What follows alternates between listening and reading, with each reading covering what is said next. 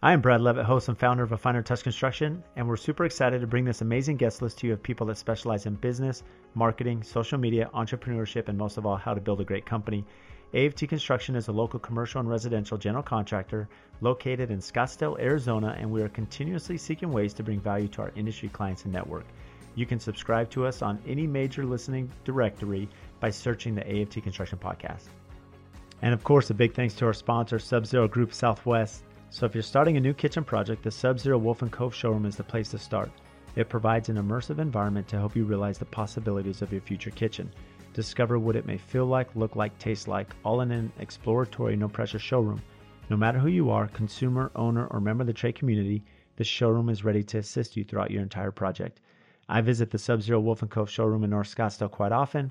In fact, it's just around the corner from my office, so it's the perfect place to meet with my clients and the designer on the project.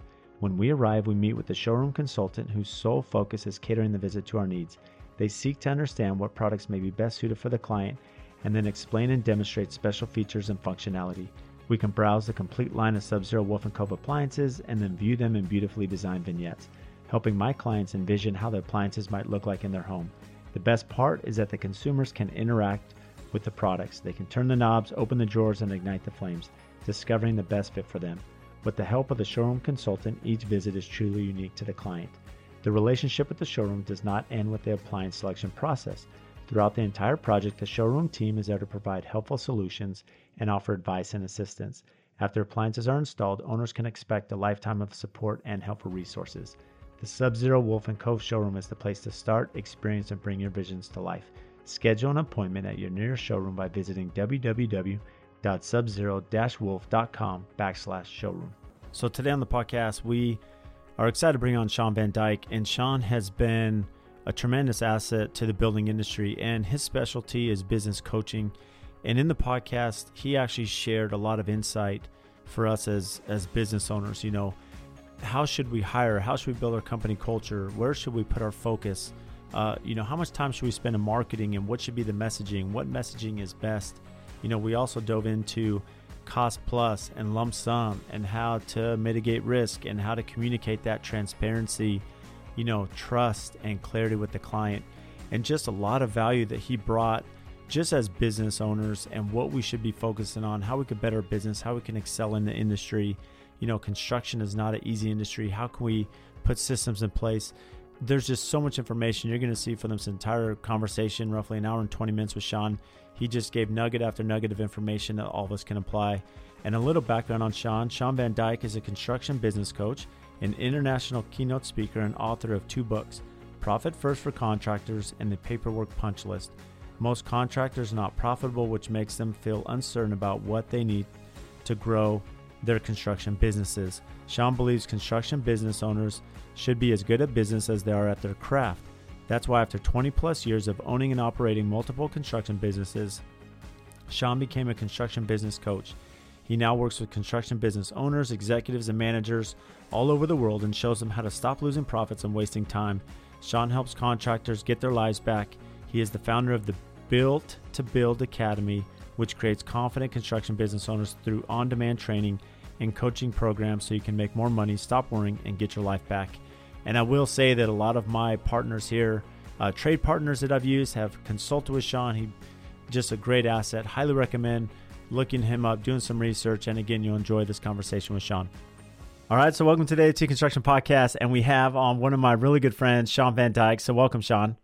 Hey, Brad. Great to be here. Thanks for having me on today. Yeah, I'm super honored to have Shawn. And Shawn, I would imagine most of you know who he is. He's a business coach in the construction industry. And Shawn and I have been, I would say, colleagues, friends, cross paths for many years now through social media at different events. And it's funny because there's a lot of my trade partners that I work with now that have hired Shawn to be their business coach. And he's done podcasts in the past, and he has an amazing presence on social media where I've gained a lot of insight to better my business. So Shawn, I can't wait for our listeners to tune in because you have so much to offer today.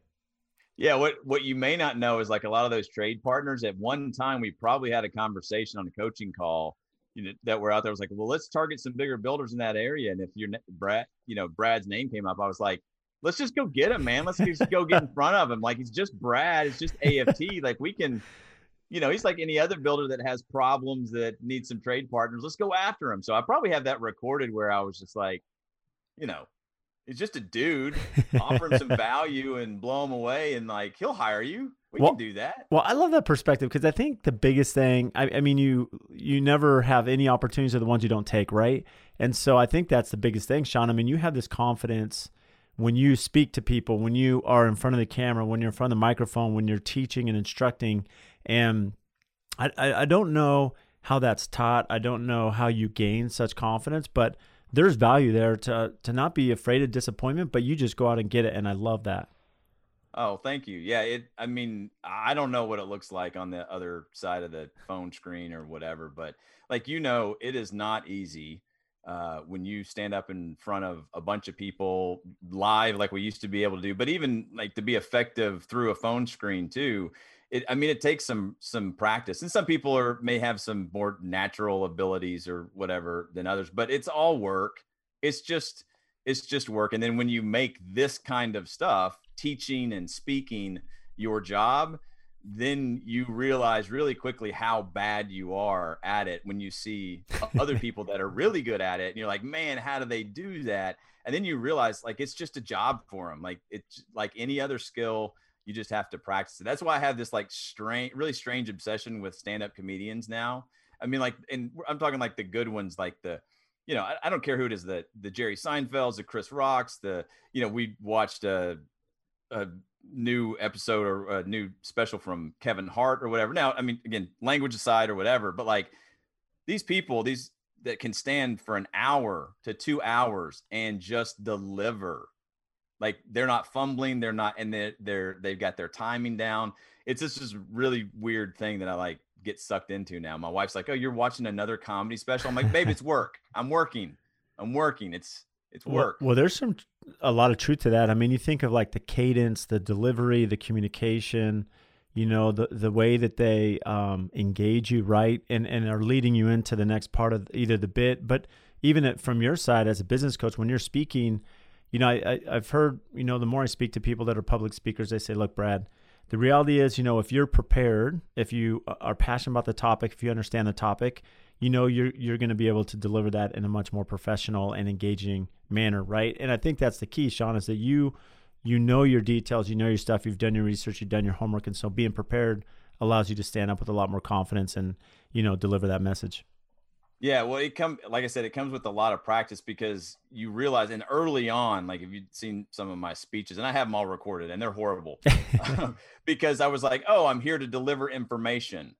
And you're really, as a speaker, you're not. And it's almost the same thing as leading a business too.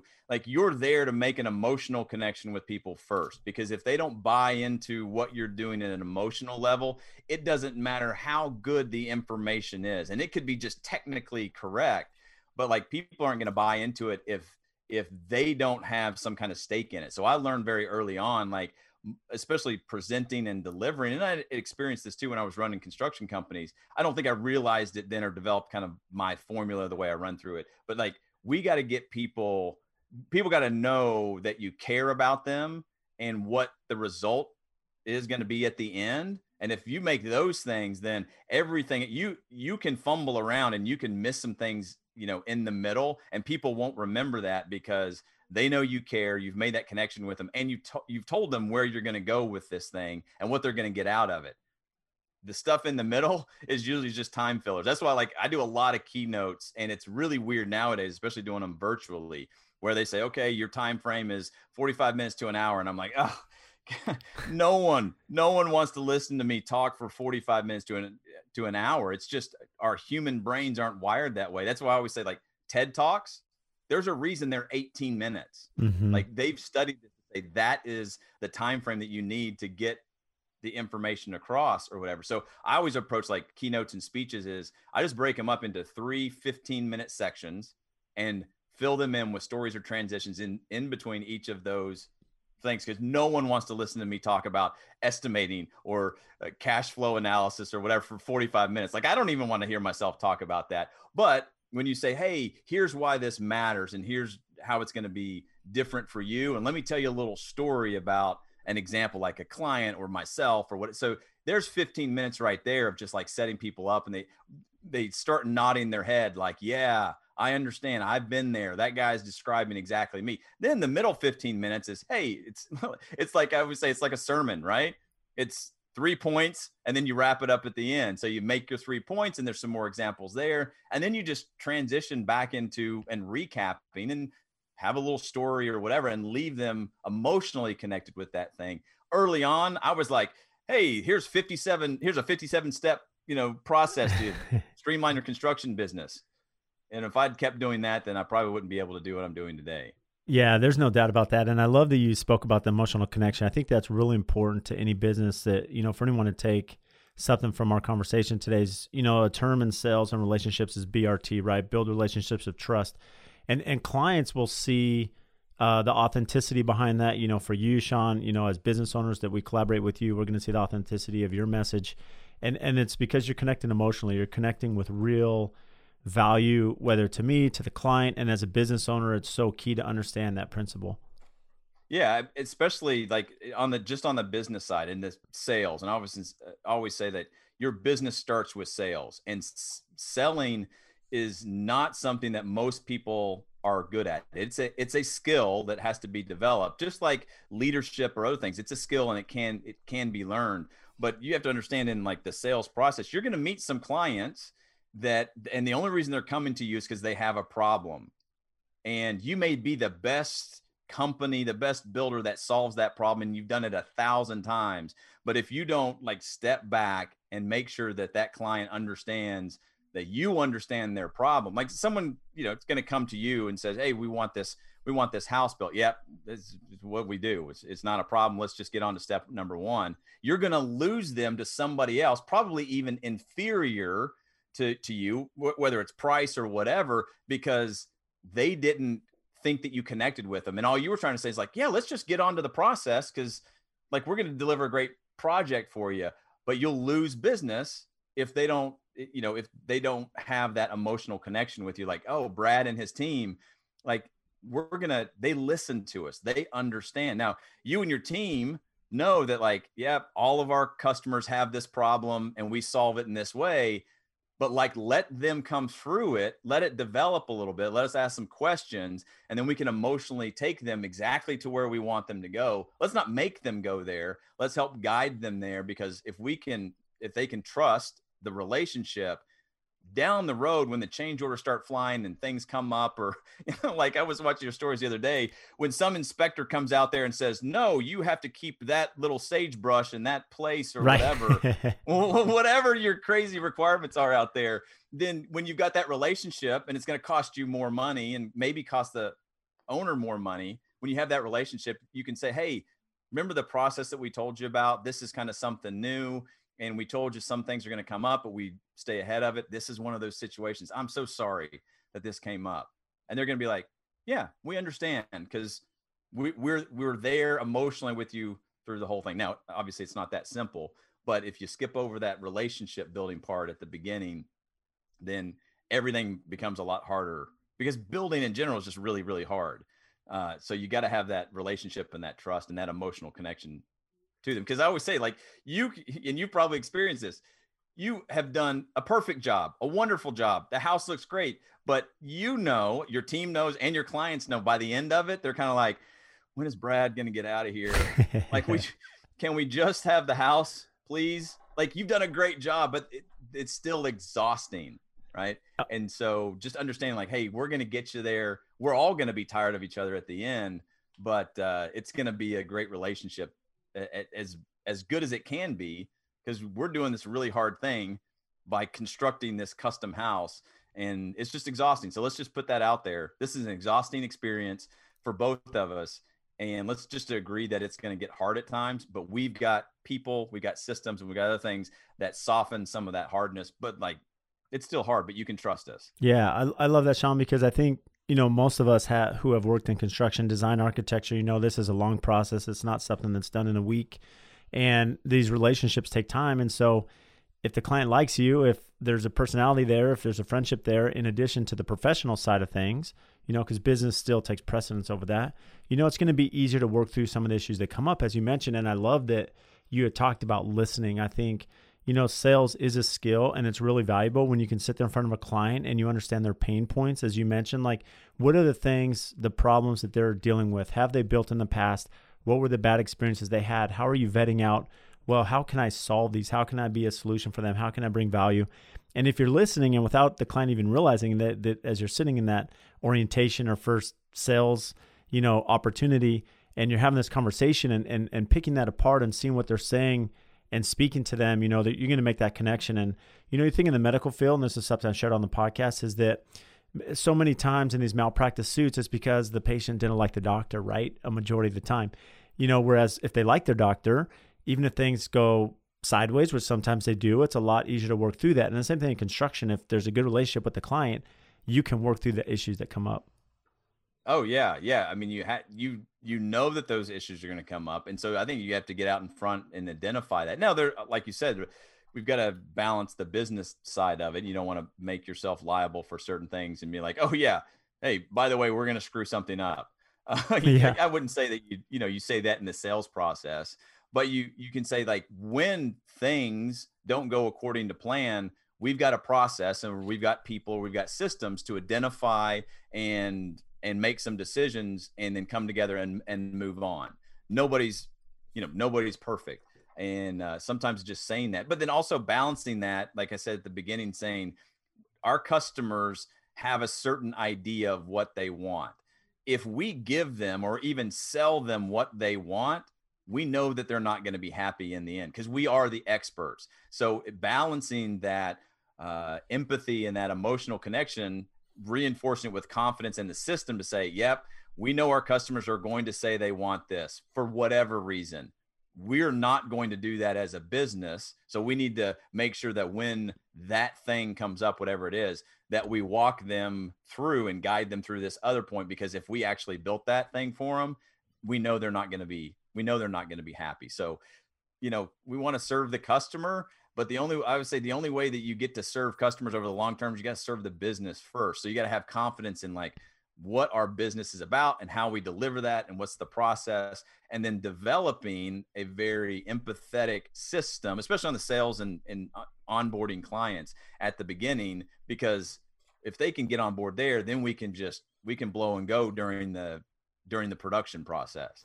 No, I love that you share that, Sean, because I think the empathy side is something that we as contractors like the most. And whether it's where, we have this callous of a personality because of dealing with our business. It's not easy dealing with labor and issues and materials and, all the problems that come up with inspections and timelines. And then the client's frustrated with budget and schedule. So, we become, less empathetic, and we need to understand the excitement of the client. But I love that you talked about just that communication, because it's funny, over the years as a business owner, I've seen where I've made more of a goal, especially in the beginning, and I try my darndest, right, that that we have all the selections made, all the architecture, all the design, all the finishes. And it's not that the client can't make changes, but we're trying everything before we put a shovel on the ground. Everything's decided, notwithstanding all this effort and pre-construction to set up and tee up our project to be successful.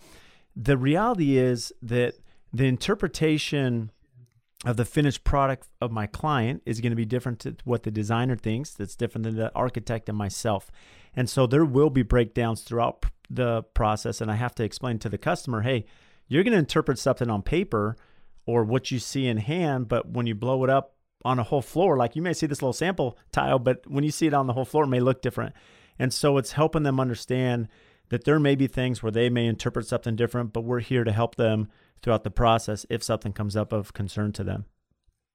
Yeah. And I always tell people, like, hey, tell me no. Like, tell me no as soon as something happens, because, and I learned this probably, well, there's a book out there, I think it's called Start With No. It's about a sales process and it's about negotiation. I got that, recommended that book. I think if you've ever read Chris Voss's book, Never Split the Difference, it's a great book. Negotiation. Everything's you're constantly selling, but both of these books kind of say the same thing. They were like, yes is a lie, maybe is worthless, but a no is a decision. So get to a no as quickly as possible. And the way that we teach the clients that I work with, especially in the sales or even in the production process, is like invite your clients to tell you no as soon as possible. If what I'm about to describe to you in this process or this sample or whatever it is, tell me I'm crazy, tell me I'm wrong, tell me no, you don't want this, because that means mentally they have made a decision. But a lot of times when we don't have the right connection or we're not listening to our clients, then we'll say like, oh yeah, you're going to want this large format tile because in this space it's great and we've done this before and this is what the architect designed, and they're going to be very intimidated and they'll just nod their head, which is a yes, which is probably a lie because they're embarrassed because they don't have all the information. You seem so confident about it, but like I didn't realize on the drawing that thing was a 36 by 36. And now I'm seeing it. I don't really like it. I thought it was going to be small because they don't, right? But they will never say no. So you got to invite them. You got to get those no's very early on. Same thing in the sales process. Hey, great. You want us to build a house? Well, let's talk a little bit about that. And we're going to tell you about our process and how it works. And as soon as something comes up that you say, no, I don't want the budget. I'm not going to spend that much. I don't like your company. I don't like the way you dress. Like, just tell me no, because that's a decision. And when we have some decisions stacked up, then we're all on the same page. But if you nod your head and lie to me, and I'm not saying that intentionally do that, but yeses are usually a lie. Maybes are worthless. Like, oh, maybe, let me think about that. Okay. That's just kicking the can down the road. But exactly, man, getting those no's, it's okay. We're going to do pre-construction here. You're going to pay us a bunch of money to develop the project and the plan and work with the architect. That's how we work here. It's okay to say no, but let us know that up front. And then you can move to another contractor that maybe works for free or whatever, but like, just tell me no, and it's okay. And we've heard it before. We'll hear it again. It's all right. And so when you invite your customers to have that part of the conversation, then you get a lot more momentum going towards actual solutions. Well, I think you're alluding to this as the skill, because the one thing that's tough to decipher and vet as the contractor side is some clients are very good about saying no or being very decisive. Like they know what they want, they know what they don't like. Maybe they've built before, so they understand the process to some extent.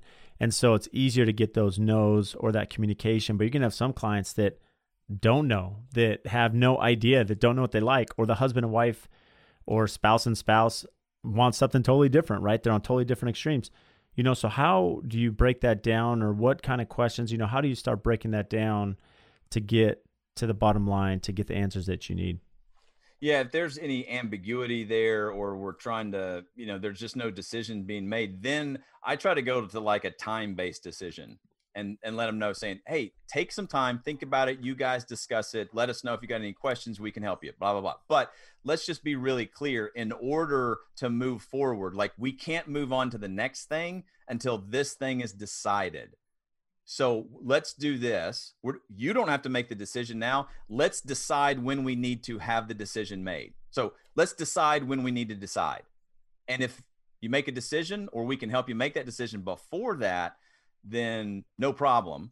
But like 3 weeks from now, 6 months from now, whatever, let's put that date on the calendar. Don't worry, we'll remind you as we get a little bit closer, but that decision is going to have to be made. If it's not made, again, not a problem. We're just going to start delaying or pushing back. And because we're such professionals, we're not going to wait until the last minute. We're going to let you know, like, hey, a month out from having this decision made, you don't have the decision made. We've got to start slowing things down. We've got to start adjusting things. And here's how it's going to affect. Like one of the things that we teach our clients in their customer experience system is the number one rule is you never, ever, ever, ever want to surprise the client, but you want to delight them constantly. So meaning like no one actually likes surprises.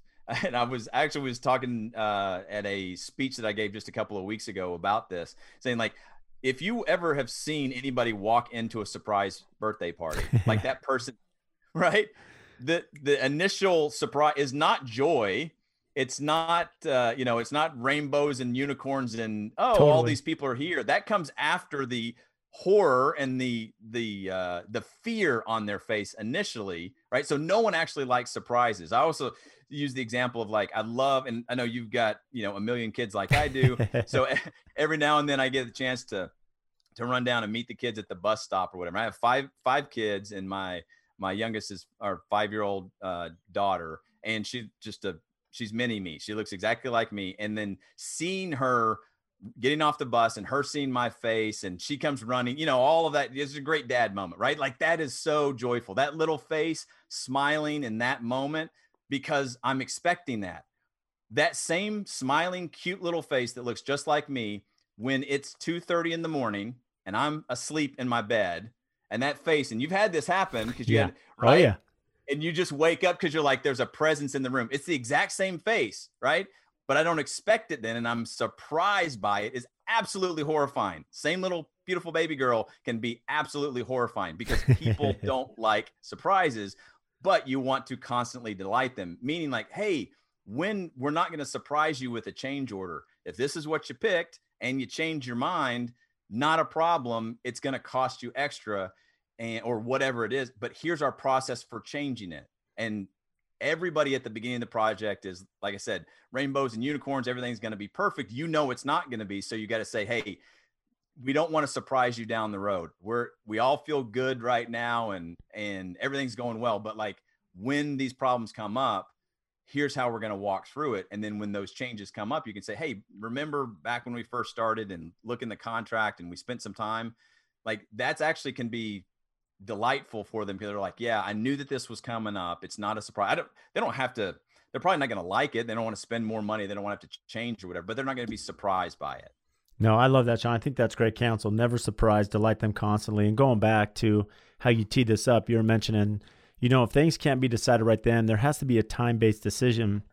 And a lot of that has to come down to, as you alluded to, where we as builders, or business owners, we have to have a system, we have to have protocol, we have to have an education for the client. Because two examples jumped out to me as you were talking about this. One, we had a client that, was trying to figure out, do I want to go kerf jam or do I want to have door casing? Well, that is going to, affect the schedule, because if we go kerf jam, which for those listening, what that is where, we put the door jams in and then the drywall, actually the corner bead ties into the jam itself. You don't have door casing. So when you think about that, how that relates to construction, well, when we're hanging drywall, I need to have my doors done. I need to hang them, put them in. That way, when the tapers and corner bead guys come in for drywall, they can curve them in, tape, texture, more in and out. One trip charge, less expensive.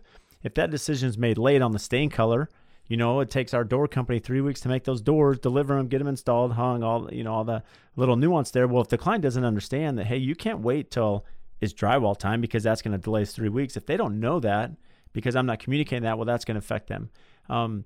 We had another example where a client, was changing their island design, right? It's this big island, massive slab.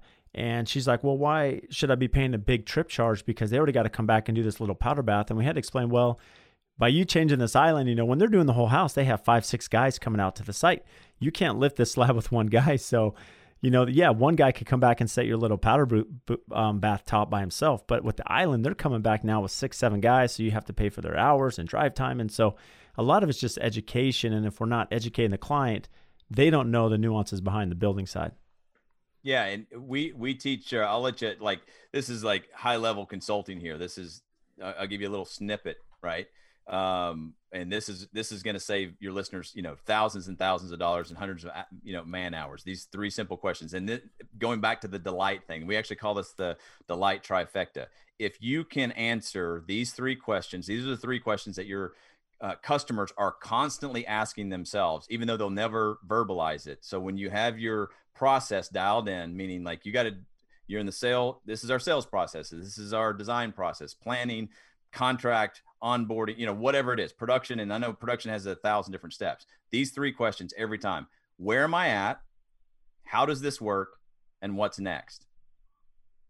If you were to lay out your entire process from beginning to end, you can even take it, even to the marketing part of it. But if we just start, when we sell a client, all of our steps, we call it the monorail map. Like, we're going to put our customers on this monorail. And the reason I say monorail is because it's impossible to get lost on a monorail. I actually came up with this concept last year in Vegas when we were out there, right? And I realized, like, okay, where am I at? I'm at Harrah's, and where do I need to go? How many stops are there? And then you realize, like, every point along the way, the people in Las Vegas have, and it's the same for a lot of other business. Once you see this everywhere, it's like, here's where you are. You walk into a mall and you see that map, and it says what, right?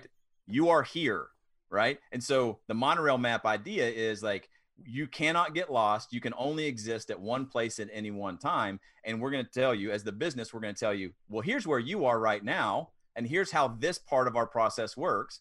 And when you go through this part of the process, then here's what's next. And then you get to that next stage and you say, yeah, congratulations, you're here. Because you need to remind them where they are, and you cannot allow your customers to exist in more than one place at a time. Now, like the example you were talking about with the door jambs and the drywall, they're going to hear drywall and think, oh, that's production. Like, I can make that. No. Let's tell you how this part of the process works. And I know it seems like drywall, but like, that's one of the things in, I don't know, wherever we're at in this stage, we have to make decisions that affect the drywall way before then. So here's where you're at.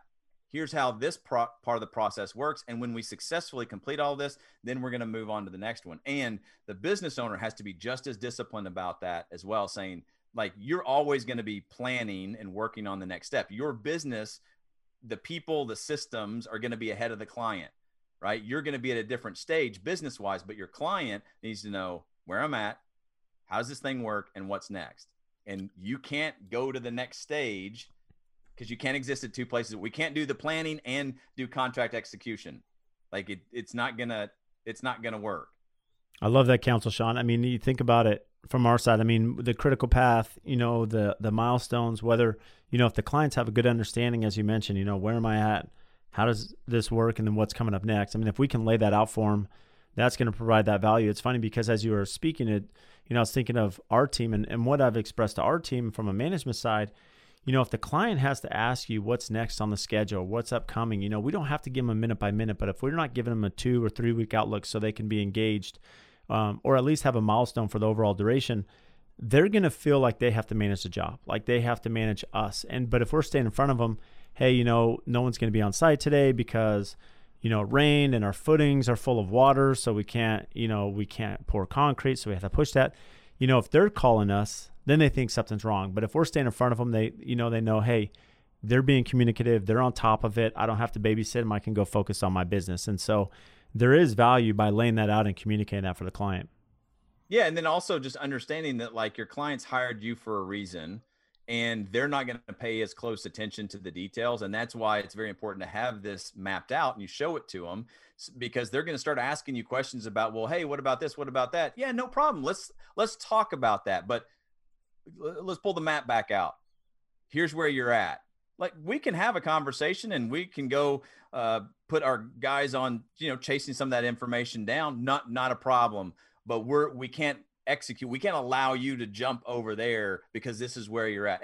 And I understand, like, this is all a lot of details here, but you just train your clients that when they have a question, sure, we're going to answer it to them, or we're going to answer it for them or with them, but we're always going to go back to the map just to remind people. Because again, especially the clients that you're dealing with, you want them to, like, hey, go focus on whatever it is that you're doing that makes the money to be able to keep us in business. If you gotta come back and keep asking questions, then either there's a gap in our process, or we haven't identified you as that type of client, right? Meaning, like, hey guys, and this is something to be internally. Hey, we've got this great project coming up, but we've identified this client. They're probably going to ask a lot of questions. So raise your hand if you want to be the monorail map conductor. Like, you're going to put more time and effort into this particular client, which is still a great client. They're just a little bit different. So on this, on this project for this client, we got to do a little extra work.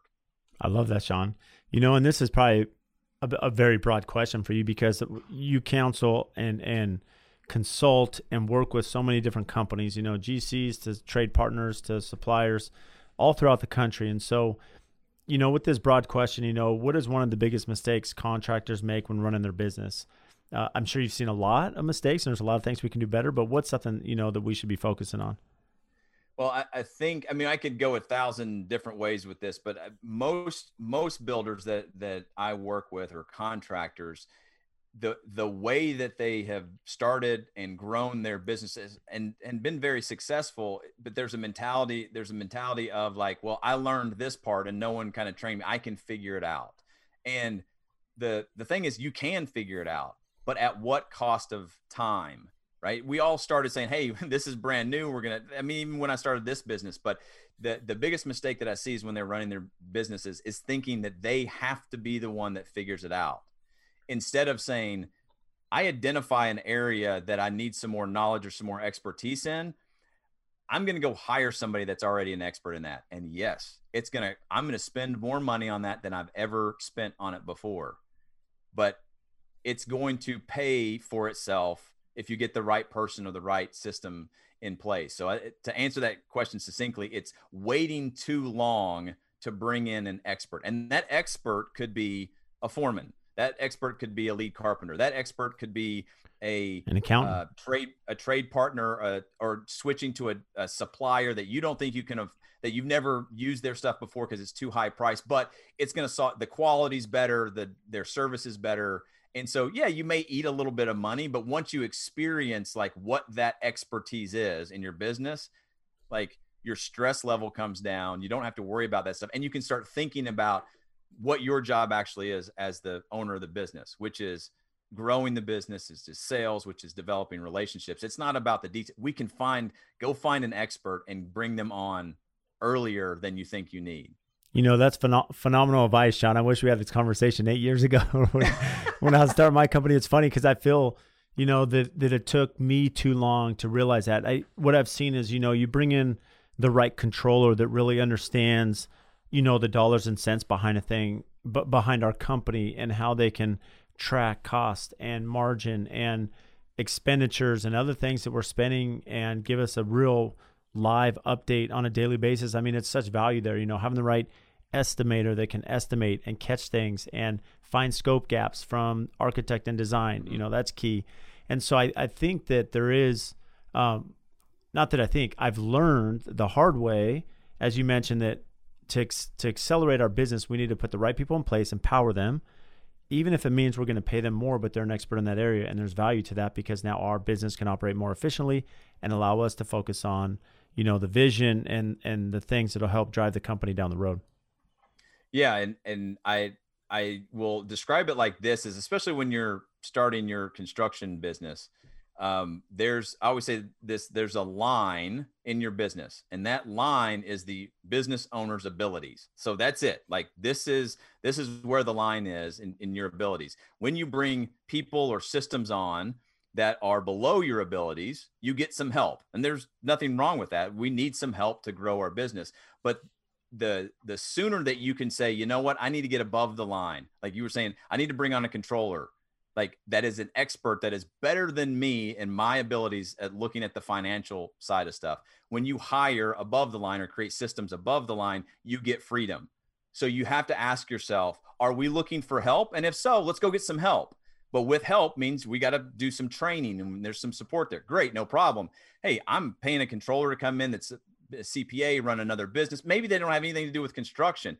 That's okay. They know the numbers. Yep, I'm going to pay a lot of money for them, probably more than I'm used to paying anybody before, but like you get freedom for that. And so you have to just say, are we looking for help, or am I, as the business owner or my team, do they need more freedom? And it applies everywhere. When you ask your people, you know, your project managers or superintendents, like, hey, as we grow, or what are you looking for? Do you need more freedom, or do you need some help? Because if you're looking for freedom, then we got to find somebody that's better than you. And I've just found, especially in the last 4 years since I started this business, my business and other businesses have accelerated faster if I can be the dumbest person in the room. Like, go find really, really smart people, and like whatever it takes. I've gone on and bought, back in the day when we could travel, purchased airplane tickets to go sit in the conference room with somebody else that I knew was smarter than me, just so that I could be around them and hopefully gain something. And that's one of those things about like, hey, I want freedom. I want to get people and systems above my line. And it works. It works every time. No, it's such great advice, Sean. I mean, I'm going to take that application. When you think of a business owner, if you're hiring people that are smarter than you, more talented than you, you're going to be successful. And there has to be an ego set aside for that freedom, as you mentioned. And from a sports analogy, I'm a big fan of the NFL, and I look at the NFL is very unique because there's 32 teams, right? And it's all built on parity. You have salary caps. The worst team drafts first. Yet it's always the same organizations winning. And it's because the owners aren't trying to be general managers. They're not trying to be scouts. They're not doing, they're going to hire people that are better than they are to do this. And because of that, those teams are successful because the ego set aside and they're going to hire the professionals. And it's very similar to us as builders that if I have an estimator or pre-construction guy that's smarter than I am that can identify this with our software, if I have a controller that understands our numbers better than I do, that's okay. I put my ego aside because I can still build the vision, but that's going to make us as a team, as a core, as a company culture, so much stronger and better down the road. And I think most business owners are missing that. And I love that you're just speaking about that, Sean. Well, and the other thing for business owners, and this applies to any business, but especially for builders, is you have to be very self-aware and just step back from it and say, man, I hate the numbers. It's okay. Just admit that to yourself. You know what? And I hate estimating. I'm not very good at it. I just did it because I own the company. Now you may have a lot of knowledge, but like get really clear with yourself. You don't like estimating. What you like doing is like getting out, putting shovels in the ground and building things or whatever. Now you have to make a decision. Like, is that the most valuable use of your time as the business owner? But like identify those things that you hate and then realize, don't take that into the hiring process, meaning like, well, I hate estimating. There is some person out there that loves estimating. Right. They want to never go out in the field. Now, I mean, this may not be the perfect fit for a construction company, but there is somebody that loves to read plans. They love spreadsheets, and they can increase your estimating efficiency and accuracy because like that's how they are wired. They can't stand being out in the Arizona heat. And we're talking even like the perfect time of year, like right now when it's like, I don't know what, 70, 80 degrees. And it's just the most beautiful place on earth, right? You still have an estimator that's like, man, that's so hot. I don't want to go outside. Just put me in front of the computer, right? And you've tried to do the books. There are accountants, there are bookkeepers, there are nerds out there. And I'm a nerd. I used to be an engineer. They love the systems. They like, it gives them a thrill to organize a spreadsheet. You're like, I can't imagine that those people exist. They do exist. And so you've just got to find someone that's as passionate about building or running a business as you. There is someone just as passionate out there that doesn't want to run a business, that wants to look at spreadsheets all day, and they gain a satisfaction by it. And I don't know, like, I know it's weird, but they go home and they tell their families, I found 2% efficiency today and I programmed a spreadsheet, and their family just goes nuts because they're wired like that too. And it's like, woo, this is great. Right? Like you got to understand those people are out there. And if you can find them, the faster you can find them and put them in charge of that crap that you hate, the faster your business takes off and the more money you're going to make. I love that, Sean. So getting back to the money side, and let me ask you this, because one of the tough things in our industry, and I know you've spoken about this in the past, is we have clients that the first call, Brad, I want transparency, right? I need transparency. My other builder didn't or whatever. And so they're demanding, to see everything, the open books. I mean, how do you navigate that conversation with the client? Yeah. All right. So great about transparency. I always say, okay, let's just deal with the elephant in the room. Like we got to define what that term is. Hey, we want transparency. We want to see all the books. We want to see all of the stuff. Great. Yeah, no problem. Can I see your bank account? Can I see the money? And I'm being serious. I mean, you're not going to say it like this, and I'm trying to, be a little funny here, but like understand what transparency is looking both ways. When a client comes and says, hey, we want transparency, and then what they request is the interrogation room that they want to put you in, and they want to stand behind the two-way glass or whatever, just so they can look in, but you can't see any of their, like, that's not transparency. Now, I'm not saying that there's nothing wrong with an open book type of contract or business or whatever, but let's get out of this. Like, this is not transparency, or just being like, hey, we have a business. We're going to show you all of the stuff, but us showing you doesn't make trust. Trust is actually the opposite of that, saying, hey, here's our process. Here's what we've done for other people. Here's how we work. Here's our experience. You can talk and you talked about that, building the relationship on trust. Like, trust is that. Transparency is not trust. I heard somebody describe it on a podcast once, is like, it's not trust if if my wife wants to go through my cell phone every night when I come home. Like, by the way, she totally can, right? But that's transparency. Transparency is not trust. Like, oh, she trusts me so much that she's going to go through my cell phone, and look at all my messages or whatever. And I was like, babe, you're going to find a bunch of DMs from a bunch of contractors all over. Like, that's all it is. Okay. But that's not trust. Right. And so let's just deal with it. Like, we can give you, and that's a business decision. We're going to provide, again, not transparency. We're going to open our books to you so that you can see it.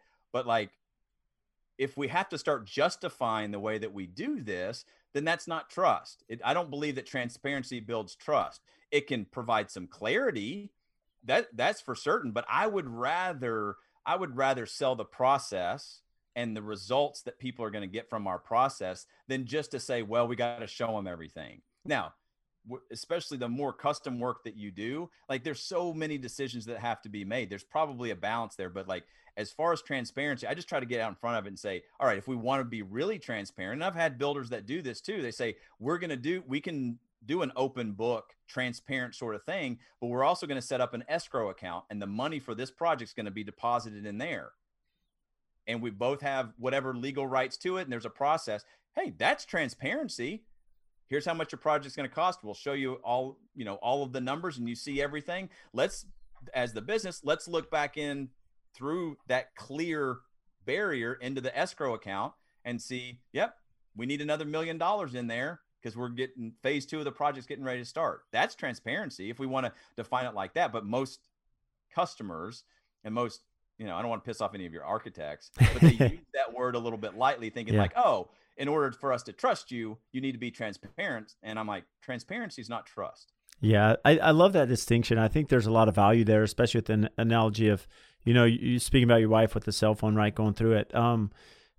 How that correlates to us. I mean, the clarity side is a great definition. And I've seen where, there's for those listening, there's 2 types of contracts for the most part in construction. You have an open book cost plus, which you're alluding to, which is very transparent to an extent, with the client. And sometimes they may request an audit. That's fine, right? It's a negotiated fee and overhead, whatever. And then you have the lump sum, which is, hey, here's the cost to do the project, and now it's up to me. And really what you're doing is you're mitigating risk, or you're assigning risk. On a lump sum, I'm going to take the risk as the builder. I'm going to say, I'm going to build your house, Sean, for $1.5 million. I have to hit that number. It's a lump sum. I need to hit that, right? Unless there's some change you're going to make. Going to the cost plus, well, the risk now is put on the client, because if lumber goes up, if aluminum goes up, if I can't get, certain products and we have to reselect, I mean, these are at your risk. And what I've learned is, and this is really valuable, what you spoke about, Sean, is you talked about the clarity of the pricing. And what that means is, if I was to do a drywall bid, for the client, yeah, we're going to get a bid from the drywall contractor, let's say for $50,000. However, Sean, even though this is open book cost plus and we're being transparent and here's the clarity, you need to understand there needs to be a contingency line of $5,000 of drywall punch, because the reality is there's going to be, throughout construction, as we put in cabinetry and we're putting in finishes and trades are walking through and ding and dry with their tool belt. I mean, this is the cost of construction. There's going to be mistakes and not so much mistakes, but there's nuances of construction that happen, and there has to be a billable amount to take care of that, because it's not my house. I mean, this is your house, and there is a cost to build your house. If I could just snap my fingers, drywall's done, and I don't have to do a drywall punch the rest of the house, that's fantastic, but that's not reality. Yeah. Well, I mean, like you said, you don't cost plus. If I get this question all the time, is it cost plus or lump sum? Quick answer, lump sum. The only way, but the only way you can do lump sum is if you have all the information, and that information becomes fixed in time at the point at which the lump sum is issued. And we all know things are going to change. So that's back to the process saying, okay, here's your price for what we know. I think, especially for custom stuff, like, hey, getting out of the ground, getting the foundation, like those first few phases, it's a combination being like, we can price this stuff because we, like you said, we've either have the decisions made or we don't. What are we doing digging in the ground if we don't know what the footprint's going to be, right? We have no business even doing that. But I can give you lump sums as we go. But here's the thing about cost plus is because your clients don't understand all of the nuances of it. Builders that are professionals in this don't understand the difference between markup and margin. And you, as a business owner, need to make a certain margin, which requires a certain markup. And if I'm saying, I'm going to put, here's our cost plus this markup.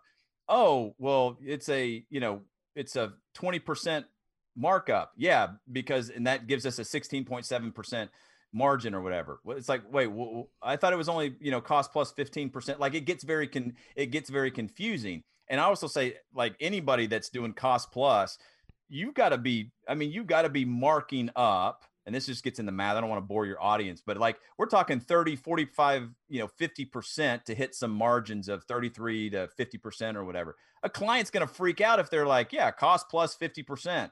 Like that's what you need, or cost plus 25%, because they're thinking 10, 15, 13% or whatever. And it's like, no, what it really is we have all these general conditions and these rates set, and there is all sorts of markup and margin in those, and we're going to bill you hourly for that. So it's what I always say is like cost plus really isn't cost plus.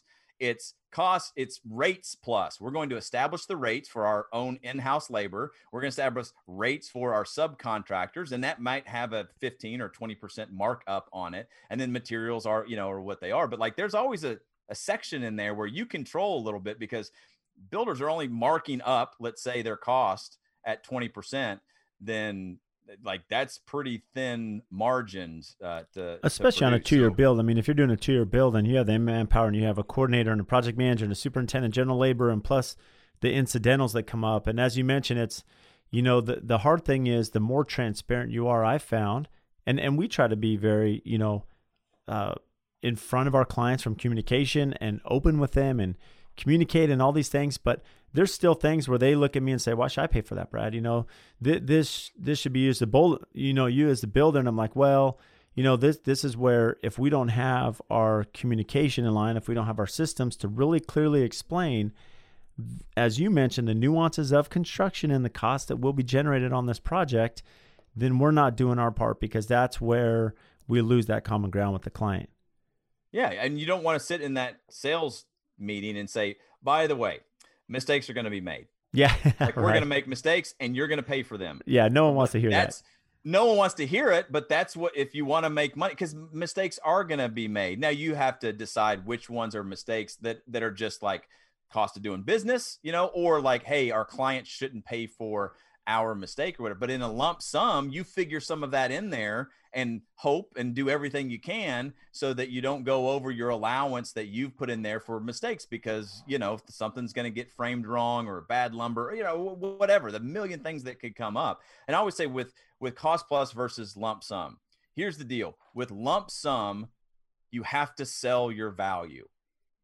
With cost plus, you usually end up justifying your costs.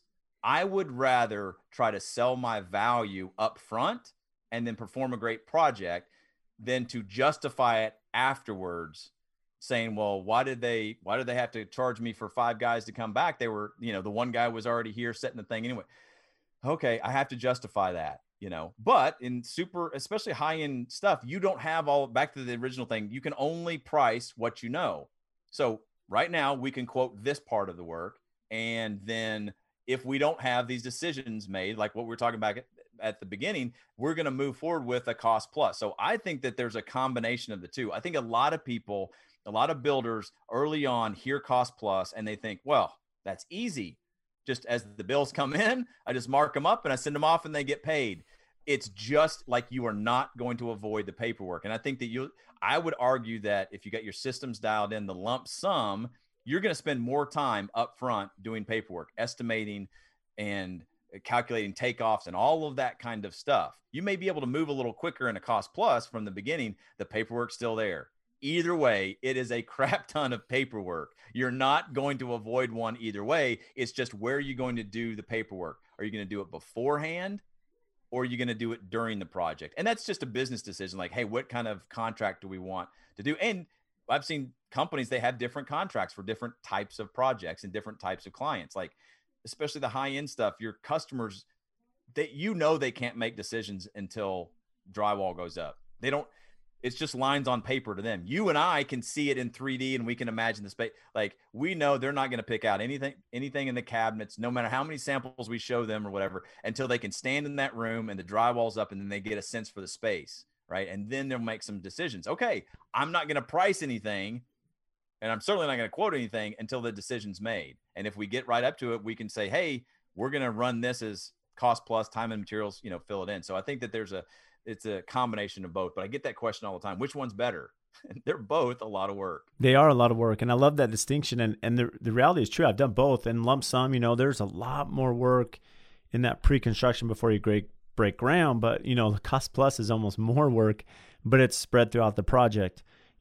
So going back to the lump sum, which I know is what you recommend, Sean, and there are marketplaces throughout the country that dictate different markets, and a lot of it's because how contractors do business in that area, mentality of the customer, but on a lump sum, like right now where we have an issue with lumber, has doubled essentially in the last 6 months. So are there things that we should put in our contract as a builder? Okay, Sean, I'm going to build your home. It's a lump sum. It's going to be $1 million to build your house. However, should I have a clause saying, here's the lumber, if it navigates, plus or minus 5%, yeah, I'm going to take care of that. But if it's more than that, then we need to have a conversation. How do you navigate the COVID side of things or the supply chain? Yeah. So great question. And before, I had talked about this years before, just saying, hey, you got to cover your butt on everything. Your contract needs to be as long as it needs to be. People ask me, how long should my contract be? As long as you need it to be to cover your butt. Like, that's, if it's 20 pages, it's 20 pages. But especially since COVID and materials have gotten crazy and supply chains have gotten all messed up. Like, there's the thing in legal terms, and again, this is not legal advice, check with your attorney, but it's something called an escalation clause.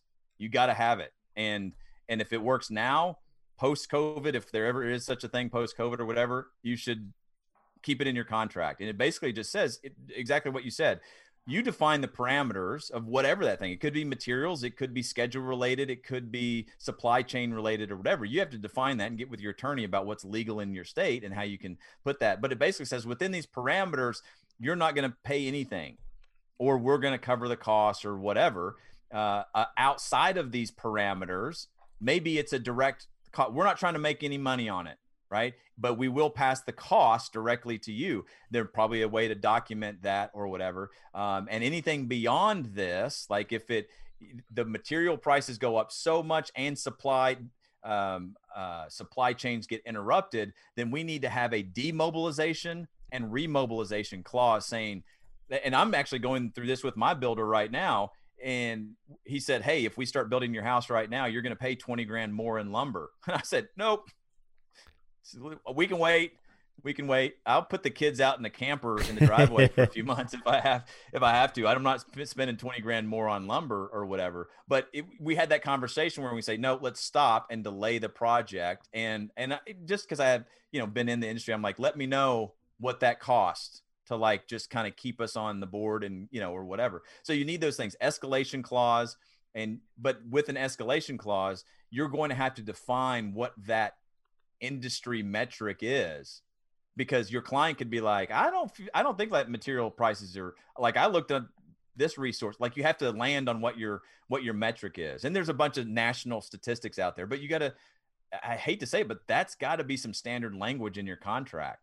Escalation clause, and then also mobilization or demobilization and remobilization, because I mean, we have some builders, and I'm sure you're seeing this too, you're waiting months and months now on doors and windows and other things. And it's like, we can't continue, like we can't do a whole lot until we get this thing dried in. And if our timelines are, gotten pushed out 6 months because we're waiting on these doors, like we can't. So we need to shut down, and we're not going to charge you for shutting down, but we may have to charge you to remobilize and redo our schedule in 3 months when we can pick back up. No, that's great advice, Sean, because the reality is there is a lot of complexity, and a lot of us are feeling that now in this market where, if we don't have those escalation clauses, especially with lumber, I mean, there's, you gave the example of 20,000. I mean, I know some builders where they may have a 600,000 lumber package. Well, that 600,000 lumber package can turn in $1 million, right, on a 30,000 square foot home. I mean, these are big dollars that can really be detrimental to any company or client, right? No client wants, as you mentioned, avoid the surprises. No one wants to have a $400,000 surprise. With the construction. Yeah, and I just realized that I just revealed to you how big my house is by saying it's in here. Like, I think you're just being humble. Being like, oh my gosh, 5 kids and he's building like a 2,900 square foot house. Gee whiz, what a loser. Hey, but yeah, I mean, No, I know that you divide it by 10 on the Camelback Mountain on the side of the hill. We're a little bit different here in the foothills of the Smokies. Look, we need to keep that mentality. I know, Sean, that yours is probably a tenth of what it really is, but that's okay. And I get it. I have 6 kids, and I make them all share bedrooms, and we even have a triple bunk bed, so my kids don't love that. But, it's good for them, right? They have to learn to get along and have a roommate. But, going back to the construction side of things, so because the bottom line is at the end of the day, we're in business to be profitable. We want our, and there's value there to our client, and how do you have that conversation without offending the client? Because at the same time, the client, I would say in general, they want us to be profitable. They want us to warranty their home. They want us to be around. They want us for phase 2, or, they want to make sure the subcontractors working on their home are licensed professionals. They'll be in business and can service them years down the road. Right. And I say that in general. And so we as builders have a big challenge because either we don't understand our costs or know our costs. And, there's a term profit first, and that's something you speak about, Sean. I mean, this is one of your strengths, is you really get into the nitty gritty about how companies, without getting into percentage or markup or margin, but, understand how they invest and build their company from a financial standpoint. Yeah. So the way that, like, the highest level that I teach the profit first, and it's based on my book, Profit First for Contractors, that's out there, is, again, this will piss a lot of financial people off because it's like so basic and so simple, but this is what we do, is break things down and make them very simple. It's like, you can only spend 100% of your income on your business. Like, that's it. Now people are going to say, oh, well, we can borrow money and we can find, that complicates it. Like, the money that comes into our business, that's it. If we spend more money than that, we're going to be going into debt. Like, that's the basic stuff. Now, month to month, quarter to quarter, do we end up spending more money than comes in? Yeah, certainly, because there are trends in our business and you have to identify that. But in general, year over year, if you're spending more than 100% of the income that comes in, then you're going to have some problems. So with Profit First, we try to take this financial system that is very complicated, the accounting and all of that kind of stuff. It, like we said before, takes an expert to understand how to account for things. But you, as the business owner, like, you are in charge of all of that money that's coming in, because when things hit the fan, they're not coming to your controller. They're coming to you as the business owner. When the IRS, when it's some bill doesn't get paid or whatever, it's you, not your employees that are necessarily, maybe necessarily on the line. So with that 100% comes in, we got to pay all of our bills. And so we just split up with the money that we have to use. Well, we've got some profit that we need to make. If we're not making a profit, then why are we in business? Like, you got to make a profit. When we make a profit, then you're going to pay tax on that. So those are some bank accounts that we set up so that when money comes in, we can set that money aside. Then we have to take care of the most important employee. This is going to sound bad because it sounds like anti-leadership and anti-servant leadership and all that kind of stuff. But Brad, I know you don't walk around feeling this way, but without you, the business wouldn't exist, right? So we got to take care of the owner and make sure most construction business owners aren't being compensated for the risk and the liability and their expertise. So that's bank account number 3, is we got to make sure that the owner's getting paid for working in the business. And then finally, the rest is like, that's how we operate the business. So we call it that OPEX account. So it's just that simple system. We got a bank account that handles the money coming in, and then we split that up, how we need to operate our business between profit, tax, owner's compensation, and operating the business. Now, as you get bigger businesses, multiple owners, it gets complicated, but that's the way. And hey, if you don't have the money in the operations account, the OPEX account, that is your business screaming at you to operate differently. Most people say, well, we don't have any profit. but we're paying our bills. Like, what the heck are you doing in business? And it sounds bad. Like, oh, we want to take care of our customers. The best way to take care of your customers is to make a profit. And I'm not talking about like a little profit. I'm talking about a big monster profit, because you can do a lot of good with running a profitable company. You can provide jobs, you can serve more customers, you can give back to your community. You can, and again, this is like getting the skilled labor force sort of thing. You can provide so many more opportunities with profit. You don't have any of that, you don't get invited to be that business owner in your community. And a lot of builders, a lot of construction business owners struggle with that, because they say, well, I didn't get into building for the money. And I always say, it's like, yeah, when I hear that, it's probably because you haven't made any. So here's what I recommend. If you're starting a construction company, or have a construction company right now, and you say, well, I'm really not in it for the money, go and make a bunch of it and then give it away.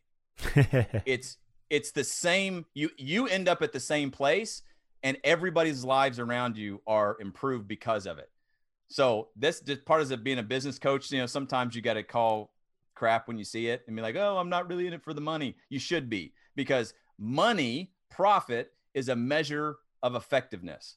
The more effective you are with your customers, with your employees, in your community, the more money you're going to make. The more money that you make, the more you can do great things with it.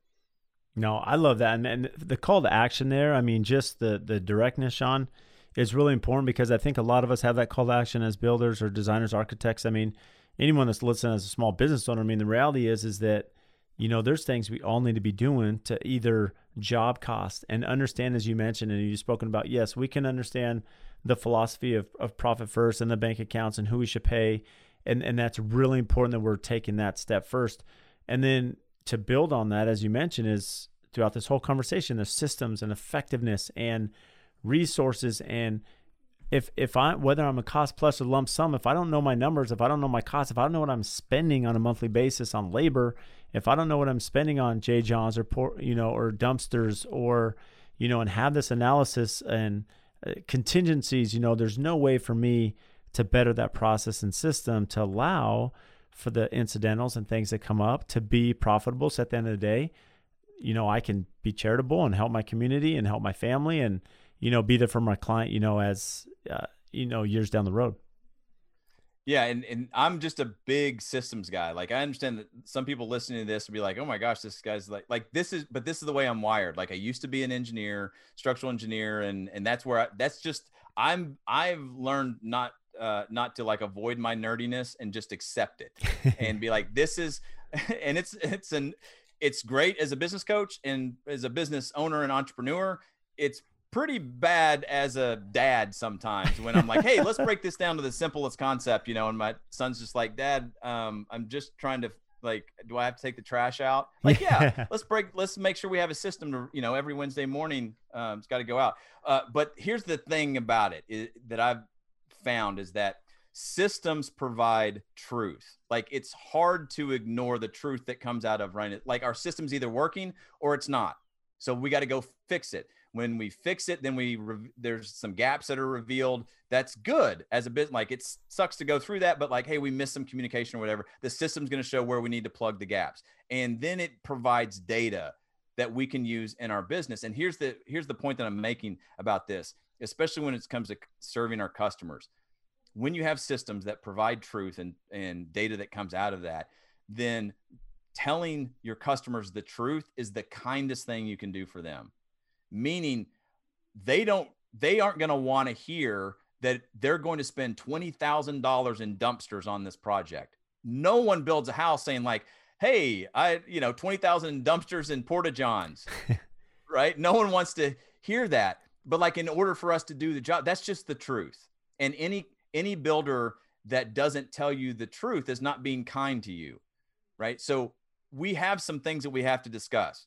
The details of our cost plus and what it means. And like, you're going to pay for the punch list stuff. And here's what allowances are like, and we don't like saying this stuff, but it's the truth. The truth serves you. And it's the kindest thing that we can do. And we can also tell you like, here's our process. We really want to do this project for you. but we're not going to sacrifice our business or our process just to do the, I know you don't want to hear it. I don't even like saying it, but it's the truth. And the truth is the kindest thing. And it gets to our employees too. Like that's a whole nother podcast, right? About like, hey, I think I'm doing pretty good. All right, well, here's the truth. You haven't really been measured. And based on the metrics, you're not doing so good. Now, that doesn't mean you can't work here anymore, but it does mean that you need to improve or whatever. And that's what I just come back to is like, there's a way to deliver the truth, but you got to understand like this is coming from a systems guy. I'm a very direct person anyway, but that's where I just kind of land is like, the kindest thing you can do is to tell people the truth. If you don't know what the truth is, you got to go get the systems in place so that you know what that true thing is, because a lot of times we just want to serve the client and we end up making stuff up and it doesn't serve the client. And then we eat the cost or they get surprised and it's a train wreck. I love that, Sean, and being sensitive to your time too, because one thing I've seen you really capitalize is, the systems is important, as you mentioned, but the other aspect of business is marketing, right? And I you do a phenomenal job of marketing and your social presence and, podcasts and speaking events and getting out there, which has built your brand, your reputation. That personal branding is permanent job security, right? You hear that.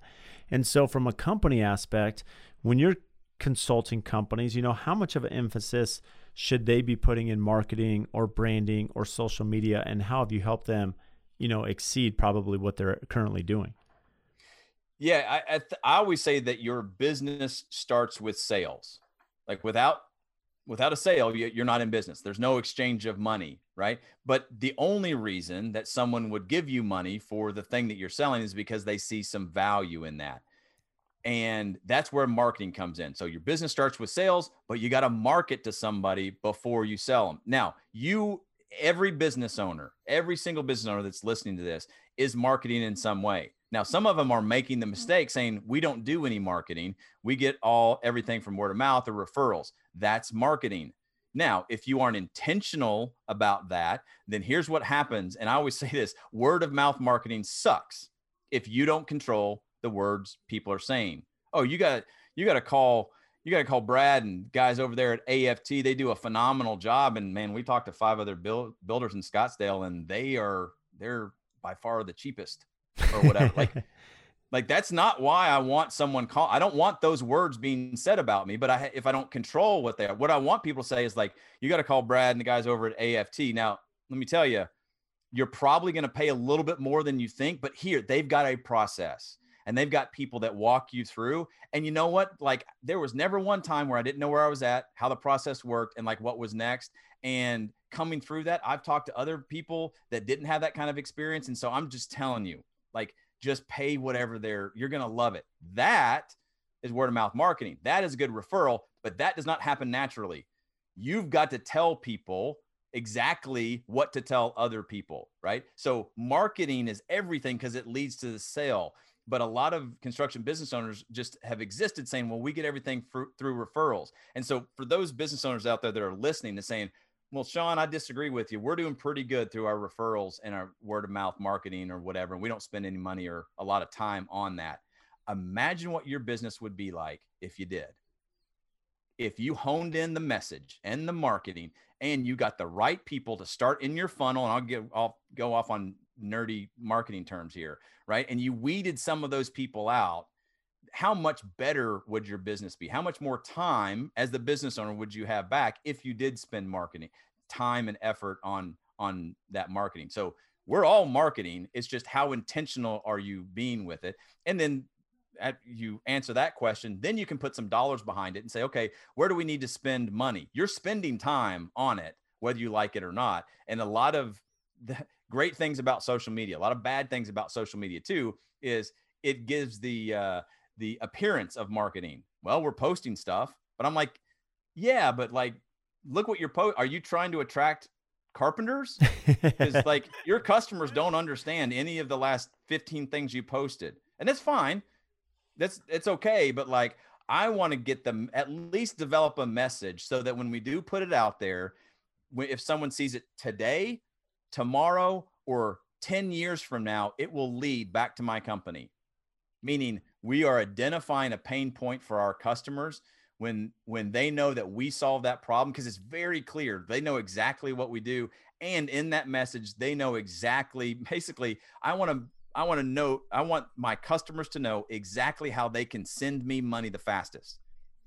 Sean, it is so spot on what you shared. I mean, there's a few things. I think when I network with builders around the country, one of their biggest things is, how do I get the right client? How do I vet? How do I get a client that's willing to spend this or do this? And as you mentioned, it's all messaging, because even in word of mouth, there's two types, right? Are people saying you're the cheapest guy in town? Yeah, go to you, or they saying the value you bring, right? And, social media and marketing is a way to control the content and that messaging and that branding to and bring value, as you mentioned. And this is something you do that I think provides a lot of value for me as a business owner. Yeah, why am I not going to call Sean, to counsel my business? Because he's putting out content that reaches me. And I look at builders that put out good content, and they don't care if their competition sees it. They don't care if their clients see it, because they're bringing value to the industry, whether it be through video or through text. And, they're controlling that content. And, going back to your analogy where, why should I spend so much time on marketing? Because business is good. Well, I'm sure the newspaper industry said that in the 90s, right, before the internet came out, and we saw what happened there. I mean, the thing is now social media is so prevalent that most people do research. And if you're not present, well, your competitor probably is, and you're going to be losing some customers. So as of today, it may work, but 10 years from now, who's to say, right? So you have to make sure that you're hitting those different platforms and demographics. Yeah. And you're going to have customers that you want to warm them up to the idea of the process. So I'm not saying that like posting things that are process related or maybe even technical related, like it's all part of it, but just understanding like what is going to get that cold audience to get them warmed up so they become that hot prospect. But they get on the phone and they have been warmed up they know what the next step is. Like, you don't have to waste time doing that because you've already been able to put that out there into the world. It's never been easier to be a better marketer, but I think people think that it is too easy. And when you're doing something, especially on the marketing, you're like, man, this is easy, then everybody's doing it and you don't stand out. Marketing, like everything else, like we talked about this at the beginning, it's just a job. It's part of the job, and you gotta test and tweak what that message is. And and this is the other thing, is when you figure out what works and people see that message, they take the next step, they end up in your office, and they know that it's going to be a cost plus contract and the benefits to them if that's how you do it, or pre-construction or whatever. Like the clients that see all that stuff and end up anyway, like it's never been easier to sell to them, right? But if they show up and they think like, oh, well, I'm going to come in here and I'm going to negotiate this type of contract, like, no, I'm sorry, we don't do that. Like, if you've seen our content, you just lead them, you lead them down that path. And marketing is, like I said, is becoming a lot easier to become a better marketer. I guess I should say it that way, but it's still not easy. And when you find that message that works, and I got this piece of advice from Seth Godin. And when he said it, I was like, oh man, it's so good. Do not get tired of your marketing message as the business owner. When you find out what works, don't get tired when your people get bored with it. Don't get bored with your marketing message until your accountant gets bored with it. Meaning, when your accountant says, you've got so much money, we can go out and play around with this message. Maybe we should tweak it, right? You think like Nike and Gatorade and Disney and I don't know, Apple, you think they're tweaking? Like, don't mistake like the ads that you see, but like the core of the process of like, the Just Do It, the swoosh symbol, that's Nike. They're not moving off from that. They're not going to go create something else. I mean, people out there are going to be like, oh, Sean, you're talking about branding and then marketing and like there's a difference. But I'm just saying, when you find that message that works, you're going to get bored with it. But when it's effective, don't change it. Like it's just the work. It's just the job. Keep doing the job. I love that, Sean. And I can't thank you enough for what you're doing for the industry, for us, for professionals, the value you brought on, the podcast today. And for those listening, I know they're going to gain 10, 15 things that they can apply immediately. So from your aspect, Sean, what's upcoming, what's exciting? How can our listeners find you if they want to engage you, to strengthen their business? What are those steps? Yeah. So you can just search me on Google, Shawn Van Dyke, and it's ShawnVanDyke. Now you are going to find there's a Shawn Van Dyke that's like a high school teacher in like Akron, Ohio. I'm not her. first of all. She might come up on the second page. And then there's an actor that'll pop up, Barry Van Dyke, much more good looking, better looking than I am. That's not me either. But anyway, I'm on Instagram, Shawn Van Dyke, also Profit First Contractor on Instagram, and Built to Build Academy. The Built to Build Academy is the thing that we've been working on in 2020. It's funny. We launched this. We've been working on it for over a year now. And when me and my team, we said, okay, we're going to launch this online academy March 30th, 2020. That's the day we're going to go and put it out online. You know, the day the world changed, when everybody became a business coach or whatever. And I was just like, oh my gosh. So, but anyway, our academy launched this year, and we've got over 100 members in the academy, just construction, like you said, construction business owners, trade business owners, contractors, remodelers. And we just take them through these systems, a lot of these systems that I've described here.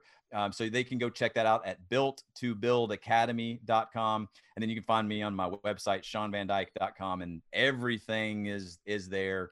And yeah. And so we're really excited about where the academy is going. And we've got 3 levels in the academy: Built to Start, Built to Grow, and Built to Lead. Like I said, you go to Built to Build Academy, you can see all of that stuff. So we've got something for any construction business owner, whether you're just starting out, you're in this chaotic growth phase, or especially in our Built to Lead program is for construction business owners that are like, I got to remove myself from the day-to-day business. I want to either focus on developing leaders within my business. Then that's our one-on-one mentoring program. And then besides that, we've got a couple other, I've invested in another business, construction related, that's going to be coming out in early 2021. So we're excited about that. Can't say much about that. And then I'm working on another book, which I can't say much about because I got to write this book. If I don't write this book, someone else is. And so it's really nerdy number crunching stuff, but I'm going to try to make it as entertaining as possible and solve a different problem for contractors. So, well, and lots for, of stuff. Yeah. And for everyone listening, in our show notes, we'll have a very detailed breakdown of the show notes with everything that Shawn discussed, all the ways to find him. I highly recommend you go follow him now, check out his stuff, order his book. Very valuable. And Shawn, can't thank you enough for making time for us today. Brad, thank you so much for having me on, and I look forward to. I was gonna wear the shirt that you sent me when you accused me of being fat, but again, you know what we'll have to do? I don't know if this will make it in the podcast, but we'll have to. I'll put that video, or I'll put that video out there so people can, little intrigue as to what. But Brad at one time called me fat and then sent me some hats and T-shirts to make up for it. Well, we will have to say that. We'll do a video, but just to conclude the podcast, so there's. A couple of years ago, I was sending some company, some shirts and some hats to Shawn, and I said, "Are you a hat guy?" Well, at least I thought that's what I was texting, and the autocorrect said, "Are you a fat guy?" And we'll I'll let Shawn take it from there. Yeah. So I was, anyway, there's a video of it. I was like, well, man, that was kind of I'd been working out and trying to watch what I eat, and I thought I was doing pretty good, but I thought, oh man, anyway, there's a video of me interacting with Brad on that. And that's probably where our relationship really started there. It blossomed. So I had nowhere to go but up from there. So, but we'll dig up that video. I'll put it on Instagram or something like that. So when people listen to this, then we'll go and we'll link to that. Well, thanks again, Shawn. Hey, thanks, Brad. So thank you all for tuning into the podcast today. And just as a recap, if you check the show notes, they're just going to have all the links for the topics that we discuss. And also one of our favorite features now is the chapters that go through the conversation. So if there's certain topics you want to revisit or listen to, they're outlined by the time that we discuss those. And again, we can't thank you enough for all of your support. Please make sure and download our podcast, subscribe, give us a 5-star rating and review wherever you download your podcast.